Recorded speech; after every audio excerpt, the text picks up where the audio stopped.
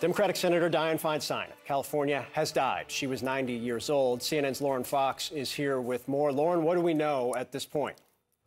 Yeah, we are still getting more information, Phil, but what we know right now is that Senator Dianne Feinstein, the longest serving woman in the U.S. Senate, she has passed away. Obviously, we are still getting details and gathering information about her passing, how it occurred. We've known for a long time that Senator Feinstein has struggled with several health issues, but she has continued to serve in her capacity both as a senator and on the Senate Judiciary Committee, where her vote has been essential to moving forward with the Biden administration's judicial nominees over the last several years and last several months in particular. Senator Dianne Feinstein has a long legislative history and record, including the fact that she was the architect of the 1994 assault weapons ban. Fighting gun violence has been a key issue for Senator Feinstein over the course of her career. She was also the first woman to serve as the chairman of the Senate Intelligence Committee, and she fought even against her Democratic colleagues to release details of the enhanced interrogation techniques that were used under the Bush administration, going toe-to-toe with the Obama administration in trying to get the public more informed about what had occurred during those years in the war in Iraq and Afghanistan. So obviously, she is someone who has a long legislative history, a long career, someone who is obviously going to be very missed by her colleagues. But as I noted, she has been struggling with health issues over the last several months. She was absent from the Senate for many months as she fought shingles and complications from shingles. She returned to the Senate and had struggled at times with her role on the Senate Judiciary and Appropriations Committee. Specifically, a few months ago, she was struggling, to vote on a vote in the Senate Appropriations Committee. So it is something that has come to pass, but we are still getting more details about Senator Dianne Feinstein's passing. And Lauren, thank you for the breaking news. Please stay with us, as I believe we also have our colleague Casey Hunt on the phone. Casey, can you hear us? Hey, guys. Yeah, I'm with you. You think about her service, 31 years in the Senate, elected in '92, longest serving woman senator ever. Lauren talked about the work that she did, really the architect of the assault weapons ban back in 1994, a huge voice as well when it came to the push to legalize gay marriage. As we'll get to the health in a moment, but just help us remember the woman and the senator. Absolutely, Poppy. I mean, Lauren touched on this a little bit, and I know, Phil can speak to this too. He and I often were in the halls together talking with Senator Feinstein. I mean, she really was a legend, an icon for women in politics, and she is someone who, was breaking ground from the beginning when she was first working in San Francisco with Harvey Milk and some of the, kind of original battles over rights for gay Americans. And, she is somebody who had just an incredibly storied career from there, rising to national prominence. And, Lauren outlined a couple of the things that she really took the lead on. I remember in particular her work on the Intelligence Committee, and when she was focusing in on some of the things that had happened in the course of the Iraq War, and how she really took that on in a way that took political courage at the time, and really stood out and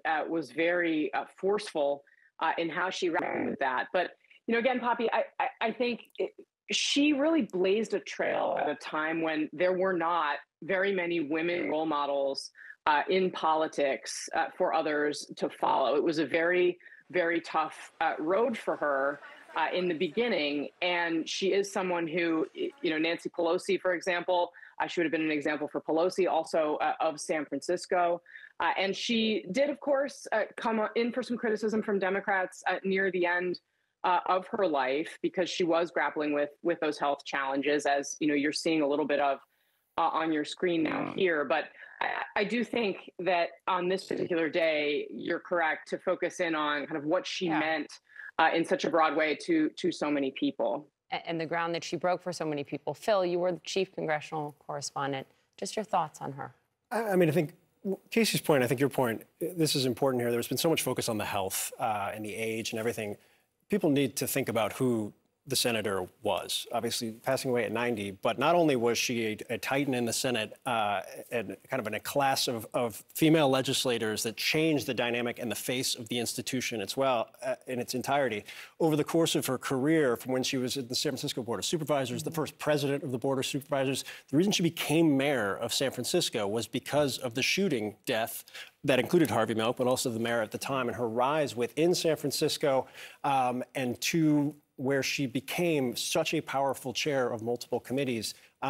Focus on that. That is so much more important and so much more central to her career and to her life than I think what has been a difficult last couple of months. Let's bring in CNN's Dana Bash for more on this. Dana, just your thoughts, first and foremost, about the passing of Dianne Feinstein. It's very sad.